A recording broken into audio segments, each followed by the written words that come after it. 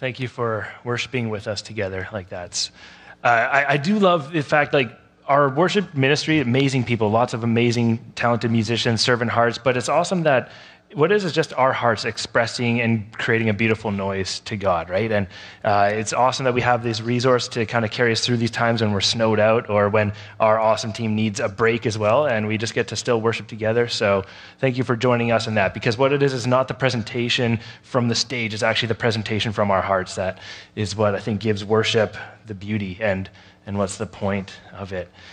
Kids, we don't have a program for you this morning, but we do have some activity sheets if you want to dive into that. But we do have what the content of our lessons we do for our kids' programs downstairs each Sunday. We do keep that online. So on our YouTube page, parents, you can check out YouTube page, and we have each lesson for each week, and it just helps you engage in those faith conversations at home throughout the week. There's resources there to just keep the amazing things going and continuing on. But otherwise, we are going to dive in this morning and just go through it and do a bit of a study, finishing off our mini-series here in Genesis, looking at the story of a man named Jacob. But the first thing I've got to ask is if anyone here has ever tried to train a cat. Does anyone here even own cats? My wife, us, okay. Okay, so it's another cat story. It's been like a few weeks since you had a cat story from me, but you're going to get them because we got 2 cats, and I've grown up with cats, and we got lots of cats. So hopefully maybe online somebody's got cats as well, and they can relate. But I wanted to talk about training a dog, right? Because that makes a bit more sense. You can train a dog, but I have never grown up with dogs. I've just had friends who they had fun, well-trained dogs I got to play with and enjoy the benefit of. But instead I've grown up with cats, too many cats actually. And even through college, I got my own cat because I don't know why. It's just a weird thing, but they're fun, right? They're easy. Honestly, cats sleep all the time. You can kind of neglect them, still being a good owner, you feed them, but you can give them a few days of just nothing, and they just go on autopilot. They're pretty simple cats, pets to have. But they do have a handful of habits that are pretty disruptive, right? They got claws. They like to mark their territory everywhere, and you need to kind of get that out of them. And the classic is the spray bottle. You just give them a spritz. You try to train them from these disruptive habits. Our cats specifically, too, have this thing where they really like getting out of the house a lot. They love fresh air. They just want to get out and explore. We have a decent-sized backyard that backs onto a green space. And so, we want to let them go out, but then they keep getting braver and braver, and then they're off in the woods and the forest, and they are not very capable cats. So there's no way they're surviving the night out there. And so one particular effort I've made to try training our cats is we got these little Bluetooth chip collars that you can track to see where they're at. They're designed for like lost keys, but I thought, okay, lost cat, I can find a cat. And we started training them. One of the neat things is you can make it play a little tune, and we started training the cats that, like, every time they heard the tune, they would get a treat, and they had to come back inside the house. So it started working, right? They'd be off who knows where in the forest. We'd hit the thing on our phone. They'd come running in, get a treat, and thought, trained a cat. What an accomplishment. Until, and it wasn't even very long after I thought I was successful, that I realized, they're actually not coming back. It was only when they really, actually wanted a treat. But if they're like, I'm enjoying the sun on the rocks, see the cat literally 20 feet away, things beeping away, shaking the bag of treats. Nah, I'm happy, I'm good. And I realized, because see, here's the thing. When you're training an animal, you're trying to kind of condition and overcome their natural instinct and kind of rewrite their habits. And when it comes to it, and after 8 years and counting of futile efforts in trying to train our cats, I realized you can't train a cat. It doesn't work. And for those of you who are saying you can, I don't believe you, or you're just trying to show off, and you just have a very special cat maybe. But here's the thing. We like to control things, right? We like control in our life. Maybe not cats. We wish we could control cats. But whether you're a self-proclaimed control freak or you're a little bit more of a subdued kind of personality and you pretend everything's fine, but you still just really wish things went a little bit more the way you wish things went all the time, we love having control over everything. It's not really a secret, because even when you look at the strongest marketing methods for products, for services, it is things that offer you more control in your life, control of your time, of your resources. You buy a fancy car, it's got controls for everything under the sun, so you can have a separate temperature control than your spouse sitting in the seat next to you and from the back seats, right? Everything is marketed towards more control. Even philosophies, all the self-help books out there offer more control of your emotions and your circumstances, of your wealth. Ultimately, we also like thinking we have a bit of control of our destinies, of what's coming up next, of what our path is and what we deserve. And we try to wrangle all those factors around us so that we can just create the safety expectations for what we think should be coming to us. We like control. And we're not alone in this. This isn't like some new Western millennial thing that we're just starting to do and dive into. This is going all the way back to what we've been doing for the last couple of weeks here, this being the last of a 3-part series. We're taking a look at the biblical narrative of a man named Jacob who wrestled with control and literally wrestled with God in his life. So just to give you the big picture, the idea, and if you've got your Bibles with you, we're going to be in Genesis 25 to 33, kind of moving through a bit. But the big picture idea of Genesis, the first book in the Bible, in the Old Testament, it's a historical narrative of God creating everything, but specifically creating and molding and shaping a people, a nation called Israel at the time, but just a method of revealing himself to humanity and working out his ultimate plan. Over thousands of years, it was the start of all of that. And the majority of this book, Genesis actually, tons of chapters, up to about over 50 chapters, is focusing on one specific family line. And it begins with a man named Abraham, who's kind of the first man that God actually made an open promise with to fulfill and create a nation through. He said, you're going to be my people. I'm going to bless your family. You're going to explode and multiply, and I'm going to be revealing myself. So Abraham was kind of the first man. And the thing was, so he was old and childless, and his wife was old, and they were childless. And so they were trying to, how's this going to happen? So in their old age, they had a miracle child named Isaac. So moving on from Abraham, Isaac, and then Isaac has 2 sons. They were twins, and one of the twins, who was born first technically, and this is important in a primogeniture culture where the firstborn son kind of is the focus of carrying on the family line and the honor and the inheritance and everything. So the firstborn son, named Esau, but closely following his twin brother, holding on to the heel of Esau, comes out right after, easy birth for parents who had given birth to twins, nice and fast, and the baby is named Jacob. And Jacob, literally, so if there's any Jacobs here, the name derived, we love deep meanings on names, means heel grabber. Fun name. His brother, who was very hairy, the Bible describes, Esau means hairy, so let's call the baby Harry. So parents, fun names, name your kids based on how hairy they are. Or heel grabber is actually an idiom, common language for deceiver. So nice name, polite, right? You are a deceiving baby. Heel grabber, Jacob. It's great. I love it.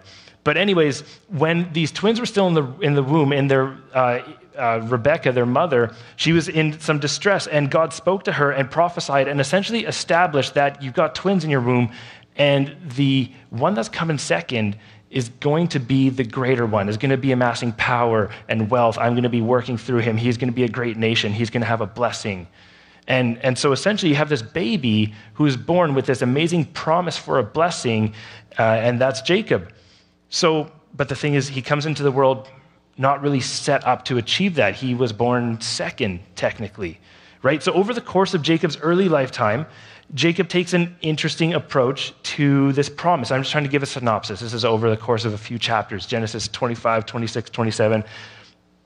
And he takes an interesting approach to this promise that's been bestowed on his life. So he decides to use his wit and his deceit, his namesake, and all the other as assets to him, his own talents, to control and force the path of his life to look like what the prophecy God put on him was. And how that ended up looking like was by essentially taking an abusive situation and manipulating his brother into giving him his birthright. So he stole Esau's birthright. And then he tricked his old and blind father into blessing him and essentially promising him the full inheritance. Not a great son move, by the way, which naturally this brought out hatred and anger and death threats and forced Jacob out of his home and on the run for his life. So not really going the way Jacob hoped it would go. What's happening is Jacob thought he could wrangle and control his own life, backfired on him really bad. And then we get to this really interesting point, and we're going to kind of read through it a little bit together. So Jacob's on the run in the wilderness for his life, away from home, and we get to this moment Jacob has where he's kind of left without anything. The Bible sets it up as literally saying nowhere to sleep, so he grabs a rock for a pillow and goes to sleep on that. So we're in Genesis chapter 28, verse 10. So you got your phones. I do have it here behind me. It's going to come up on the screen, but read along too, because there's lots of stuff you get out of just literally reading the Bible and not just listening to me verbatim reading it off. Dig into it yourself. But Genesis 28, verse 10. Jacob left Beersheba and set out for Haran. When he reached a certain place, he stopped for the night because the sun had set. Taking one of the stones there, he put it under his head and lay down to sleep. He had a dream in which he saw a stairway resting on the earth, with its top reaching to heaven, and the angels of God were ascending and descending on it. There above it stood the Lord, and he said, I am the Lord, the God of your father Abraham, the God of Isaac. I will give you and your descendants the land on which you are laying. Your descendants will be like the dust of the earth, and you will spread out to the west and to the east and to the north and to the south. All the peoples on earth will be blessed through you and your offspring. I am with you and will watch over you wherever you go. I will bring you back to this land, and I will not leave you until I have done what I have promised. What a fascinating, strange story. I've had bad sleeps on bad pillows at hotels, right, and woken up. Imagine the headache Jacob woke up with that, processing the data and the rock he got to sleep on. But I haven't had quite a dream like that. Kind of some clarity, but so what's interesting, let's dive into this a little bit. He's given this vision of a stairway-like structure, and it's been commonly called Jacob's ladder, but really it's actually quite clear biblically. The words are focusing on this idea of stairway, like this terraced kind of stepping thing. And what it actually really looks like, I picture in my mind, in like the Bay, the opposing escalators, like coming up and down. That's just like instantly coming up in my head. But what actually the picture that's here is likely are these things called, I should have put a picture behind me here, but ziggurats, which in ancient Mesopotamia, they were like pyramid structures with kind of terraced sides, kind of like giant staircases. And for the pagan gods, these were places of worship for pagan gods. At the very top, they were like a giant staircase. There would be a shrine for sacrifices to these pagan gods. And God's using that kind of an image to give to Jacob. So something he would have seen, he would have known, but he changes it up. He kind of flips it on his head a little bit, because the contrast where you have this shrine to a pagan god where you go up, instead here, God is placed on it and he's sending down. These angels are coming up and down and involved. And what this is a confirmation of the promise that Jacob's grandfather had, this blessing that God told Abraham, and then also spoke and reaffirmed with Isaac, and then now is giving the same thing to Jacob, saying, let me give you some clarity. I'm involved in your life. I am in control. I have a plan for you. I love it. It's quite beautiful, right? Rather than this demand of you come up to my level and put in the work to get there, God says, I'm in control. I have a plan. And really beautiful too, again, because with this idea of the ziggurats, where they were set in a place, that's where your God is. If you go too far away, you can't make it back to do the worship. God actually says, and I won't leave you until I've finished what I will do. I'm not done with you. So God is in control. He has a plan. He sees what's coming ahead. And just like the song we sang this morning too, I love it so much. There's no power of hell, no scheme of man, no anything we attempt that can separate us from God. He stays there. That's the promise. So that's the promise God gives to Jacob. And it's reaffirmed. Jesus gives the same one to us. How does Jacob respond? Like, this is a pretty good thing, right? This is awesome. This should be like, take the wheel, God. I love it. He responds, he worships. He commits 10% of all the wealth he has from his inheritance, it's stolen inheritance, but all the stuff he's going to give, he commits this thing. It's actually the second time we see this. His grandfather, Abraham, said the same thing, like, I'm going to take 10% of everything, give it back to you, God. last week we talked about the idea of generosity, committing generosity, kind of just a reaffirmation of that, kind of an idea of ratioed giving.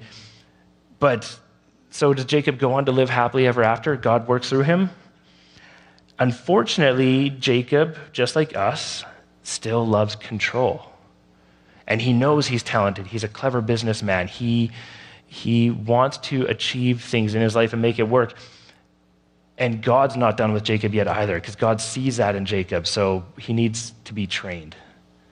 And when I read through this narrative, I sometimes wonder if, from the 10,000-foot view, we've known the end of the story. We're like, hey, God's training Jacob. In the moment, Jacob probably thought he was still trying to wrangle and wrestle and train God in the moment. Because here's what happened next. The next steps, unfortunately, in Jacob's journey, he gets a bit of a taste of his own medicine. He's wandering. He goes off from the place where he had the dream. He's wandering, gets into his uncle's land, gets a job, falls in love with a woman, says, I will work for 7 years to earn the right to marry this woman. She was beautiful, wanted to marry her. He was in love with her. And then the father was also deceitful and also witty, and Jacob's met his match. So after 7 years of work, he gets tricked, marries a different woman, didn't love her, didn't like her, stuck with her now, works 7 more years to get the woman that he did love. 14 years. Has anyone dated that long? It's impressive. Come on, Jacob. So 14 years, and then even in that too, Jacob wants to move on with his own life. He's like, let me build a family, and now Laban, his uncle, is like, hey, let's make some business deals. But he starts trying to trick him and remove stuff. And so there's this battle of wits, and Jacob's like, I can meet your match. I'm going to do some clever manipulating. Ends up with Jacob slowly accumulating all of his uncle's resources, all his uncle's wealth, most of his uncle's land and territory. Again, what happens? It's not a really fun family dinner anymore, right? So his uncle's mad, and he's on the run for fear of his life once again, with nowhere to go, with no security, no place. See, I think we sometimes think we can take a look when we get those moments where God enters into our lives or God wakes us up, right? When we kind of are on the run like Jacob was the first time and God reveals himself. I find it so interesting. It's typically when God will actually reveal himself or give us a course correction when we're willing to listen to something that's not just our own thoughts and our own power and our own control and commands. God gave Jacob this vision of him involved and this promise. And we have those moments sometimes. We have these moments of clarity. We're like, oh, okay, God, you're good. I love that. But then we go right back to our own thing. And I think we try training God in our own life. We think about it like this way. When you want stuff to start happening better for you, going the way you want, you start praying harder in those moments when you need something from God, right? And you almost start trying to make a transactional relationship with God of like, I'll do this for you so you can do this with me. It's exactly what I tried doing with my cats. I'll give you treats if you do this for me. And this mentality, right? Even think about it. We love control in such a small way. When you find something on like Facebook Marketplace, Craigslist, right? And it's a good deal for a product, whatever. You go to buy a bike, and you go there and you negotiate a bit, and you haggle, and you get it for a slight discounted price, and you're so stoked because you won that interaction. Meanwhile, behind the scenes, the guy posted it for a little bit higher, knowing he's going to have to come down. He's won too, but we love the fact that we had control in that situation. It sneaks in such small ways, these ideas that we love control in our life. And, I'm talking here big picture faith and God, but even if you're not exploring faith, it's just language, whether you call it like karma, if it's like do good things so good things happen, if you do bad things happen. So you start to try to balance and play a game with the universe. You try to wrestle and wrangle and control the universe. You're trying to train the situations around you to make it work the way you think things should be working. Even with superstitions, little things that, honestly seem, we try doing little dumb things to get little bits of control. Like when I play card games and board games, I have a specific way I always grab cards because I think that'll help me. But again, if call it math, in my head, I think I've convinced myself this makes the most sense. I just like the control. I think it'll help me. But honestly, if you take a look at the stats, it's not in my favor. I'm not winning most of the games I play. I can't even get past it too, like those little bits of superstition. Whenever I have gone flying, I don't know where this started, but you enter the plane, You have that like moment with that seal, that cockpit thing, and I gotta like knock on the hull, right, just to make sure that there's metal there, and they didn't cheap out and use the plastic on the side, right? Just I could get it's metal, it's gonna fly, we won't crash. And if I don't get the chance to do that, I think there's no way I don't have control because I didn't get to check the plane. Like it matters. It was more dangerous driving to the airport and I don't check my car is leaking oil the whole time. It doesn't make sense, but we love to gain control in our lives. And it's no small thing when we start looking at things in our life where we try training God or training the universe or people around us and controlling everything, because as futile as that is, like training a cat, it's not ever going to work. You can't train God. You also miss out on what God might be training you to be doing, what he's trying to do as a work in your life, what he's trying to bring you through so that you're prepared better in the future, like with Jacob, what he might be equipping you for and leading you towards. So this becomes a very real and visceral lesson for Jacob. In Genesis 32, Jacob, once again, he's on the run, right? Fear for his life. His uncle and his cousins and all of that family trying to kill him because Jacob kind of amassed all of their land and wealth and resources. Jacob has this really interesting encounter with a man who we discover in the scripture shortly after is a manifestation of God. And Jacob wrestles with this man. He's wrestling with God. So literally his whole life of wrestling with God has become a very real moment of wrestling. And Jacob doesn't give up. And he wrestles throughout the night. He puts up a solid fight until God decides one moment that he's like, okay, I'm done with this, Jacob. I'm done with you still wrestling. Breaks his hip, dislocates it, different translations, which is like one of the worst injuries, by the way, for soft tissue damage, how painful a dislocated hip is. Horrible. But picking this up, Genesis 32, verse 26. So this is the man speaking to Jacob, the man who is the manifestation of God. The man said, "Let me go, for it is daybreak." But Jacob replied, "I will not let you go unless you bless me." The man asked, "What is your name?" "Jacob," he answered. The man said, "Your name will no longer be Jacob, but Israel," which means wrestles with God, "because you have struggled with God and with humans and have overcome." Your perseverance is paying off, Jacob. Jacob said, "Please tell me your name." But he replied, "Why do you ask me my name?" Then he blessed him there. So Jacob called the place Peniel, saying, "It's because I saw God face to face, and yet my life was spared." What I love about the story is it's only up at this point where Jacob is truly humbled, truly broken. He's tried many times in his life to gain control using all the things at his disposal until the point where now he's in fear for his family. He's on the run. He's in his brother's land again, the brother who hated him, who wanted to kill him. He's like, nothing's going on. I'm going to lose my family. I'm going to lose everything. There's no way I'm getting land. This promise is not working out. Completely humbled and broken and has no more bargaining chips left to play with. And then God comes in and gives him one more lesson. And Jacob then reflects and says, that should have been it for me, but my life was spared. He finally sees that God is in full control, and there's nothing Jacob can do to train God or trick or manipulate or control that kind of a power in his life.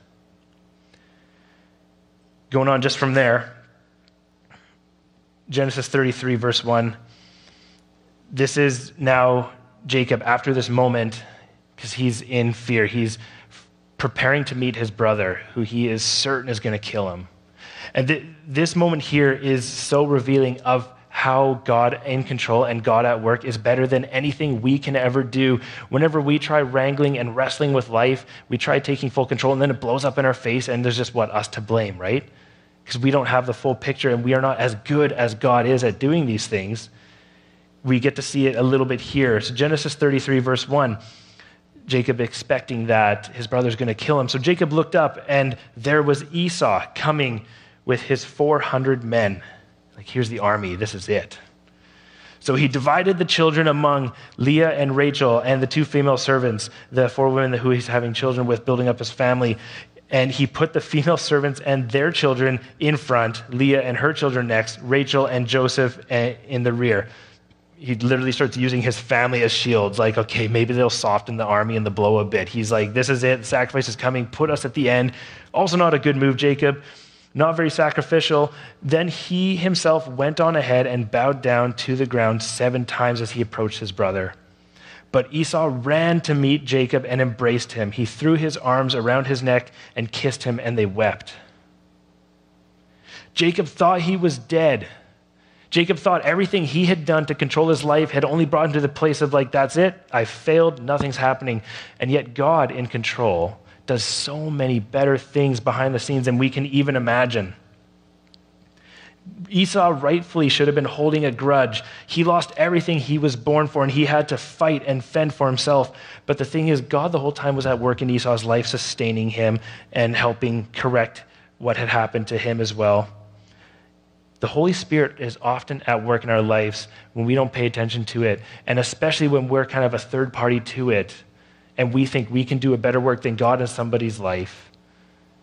We miss how beautiful God's interaction and transformational work, the redemption can be. Let me give you a perfect example. I've had these moments. I don't have a big temper, but I've had a handful of moments in my life where there's like this impending conflict coming up, right? Sometimes too related to like church work, and there's just this conflict. I got to have this hard conversation, and it's going to be big and heated, right? There's been nasty emails back and forth. I've got the biblical data. I did the studies. Like, I'm ready to go because this person is wrong, and I just want to fight, and it's going to feel so good, right? Because I'm going to tell them what's right and tell them what I think. And I'm boiling and I'm ready to go. And I get to the place. And stupid me, I didn't even think that God could be at work in this situation, and almost without fail. And God is protecting. I'm going to simmer you down, Grant. Don't go nuts on this. God's at work in somebody's life, completely transforming everything about them. The direction I couldn't have even seen a potential outcome for somebody who just humbled, repented, changed things, and in that changed me, because I thought, wow, my approach would have been disastrous and destructive to me and to everyone around. But God at work works in one person's life with grace and love and impacts everything else around him. God is so much better at controlling our lives than we are. What's amazing is all of this happened thousands and thousands of years ago.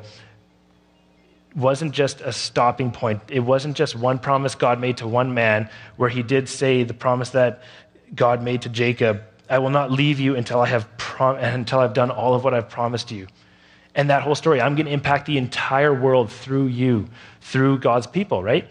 So then thousands of years later, Jesus comes into the picture and gives us an even more clear revelation of what that looks like, of what God in control in our lives looks like, and what surrendering our attempts at control in our lives can look like. And I just found one small piece here that I thought just helps kind of cap off this entire idea of trusting in God's control, trusting in God's plan and picture, and trusting that God has not left us, that God leaves us here. And this is in John 14:27. Jesus is speaking with his disciples who are just coming up to this point where they're scared that Jesus is going to leave. They know Jesus is going to be arrested. They know he's going to die, and they're thinking, like, then what do we do, Jesus, if you're not here? How do we deal with this invisible God who you say is in control, but I don't get to actually experience like you're in control? So Jesus says this in John 14:27, peace I leave with you, my peace I give you. And here's key. I do not give to you these things the way the world gives, where when we take control and we even help somebody, even with our best intentions, we just give something to somebody and then that's it, and we leave it and it goes off in autopilot.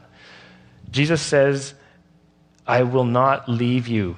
And he's talking about here giving us the Holy Spirit, the presence in our life of God who actually speaks to us and transforms. So it finishes there. Do not let your hearts be troubled and do not be afraid, which is almost always the motivator behind our attempts at control of everything in life, is our fear. That we don't know what's going to happen, so if we take control, then we know. Even if the outcome sucks, we know. So the story we see in Jacob's life, the story we see through Jesus' work, the story that we have so many testimonies of in our own lives, of all of us here, whether we're joining online or on campus, is the times when God works at our life, and it's better than anything we could have imagined.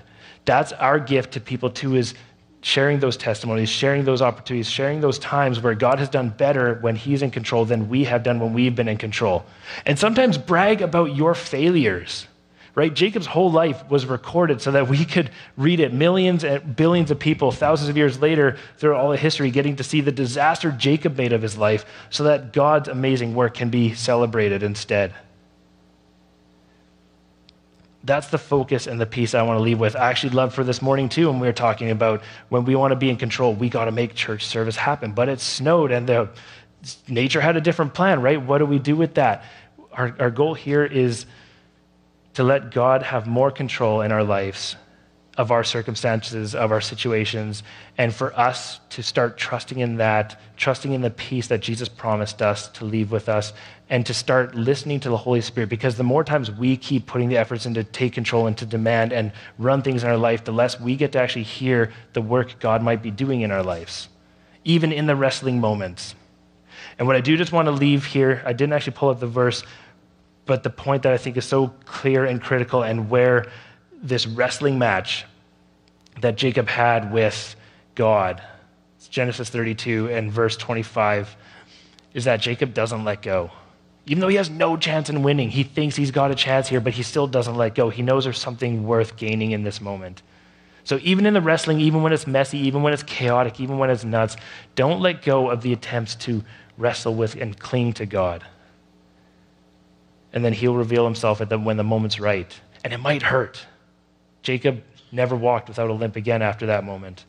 But God never left him either. And through the rest of Genesis, 20 more chapters, gets to see his kids and his kids' kids impact through the nations, through Egypt, through all of Israel, the ancient Mediterranean area, the growth that happened. God's promise came to full fruition, and we are now living in the thousands of years later part of that. The dust of the earth spread well beyond just the ancient Middle East and became global. So God, I just thank you for your control, God, that you have a better sense of anything we could ever fathom. God, it's an act of faith. It's a leap of trust that we open ourselves up to what seems like a scary moment, to see what you can actually do in a situation when we let go and we trust and we put faith in, to see how you can work in our lives, God, and in the lives of people around us. Help us see places where we are gripping on so tight to our own ways, God, whether it's wit and deceit or our talents and skills, God, that we think we can control stuff. God, help reveal those things in our life so that we can let you take the reins and show us an even better way, God, so we can see your amazing plan come to fruition. God, I just pray that you bless everyone who's joined us online or on campus here today, God, this time that we just get to celebrate you. God, we get to celebrate the fact that you're involved, that you are here on earth, angels ascending and descending. God, that you're not distant and disconnected, but you are present in our lives. So God, we lift up this morning to you. We lift up the celebrations and the time and the fun that we get to have in the snow to you. We just ask for safety too as we go from here, as we enjoy and play together, whether we're getting together as friends or family or just chilling. God, we just pray a blessing on this place, this time, and on all of us here as we go from this week on. We pray these things in your name. Amen. Thank you, everybody, for joining us online on campus. I just want to throw a plug in that we are hoping to, as I'm already seeing cars are filling the parking lot, the Griner Hill is going to be an amazing, fun place to go sledding, tobogganing, playing in the snow, snowmen. So what we're going to do, we've got hot chocolate. If you'd like to be part of it, we're just figuring out some plans. We're going to serve hot chocolate and get involved and just bless the community, the neighbors that we've got here. Everyone is invited to enjoy that. Maybe you got to go home and get some snow pants. But we're going to be doing that probably like 11:30-ish or so up until about noon, just having a great afternoon here. Go play in the snow. Next week is our AGM meeting, and we do have on our website and online and through the emails our report booklet, just of stories from ministry leaders of all the stuff they've been up to and opportunities coming up this year. We also have a few printed copies out in the Welcome Center you could grab if you need that. So other than that, thank you so much for coming out this morning, and God bless you.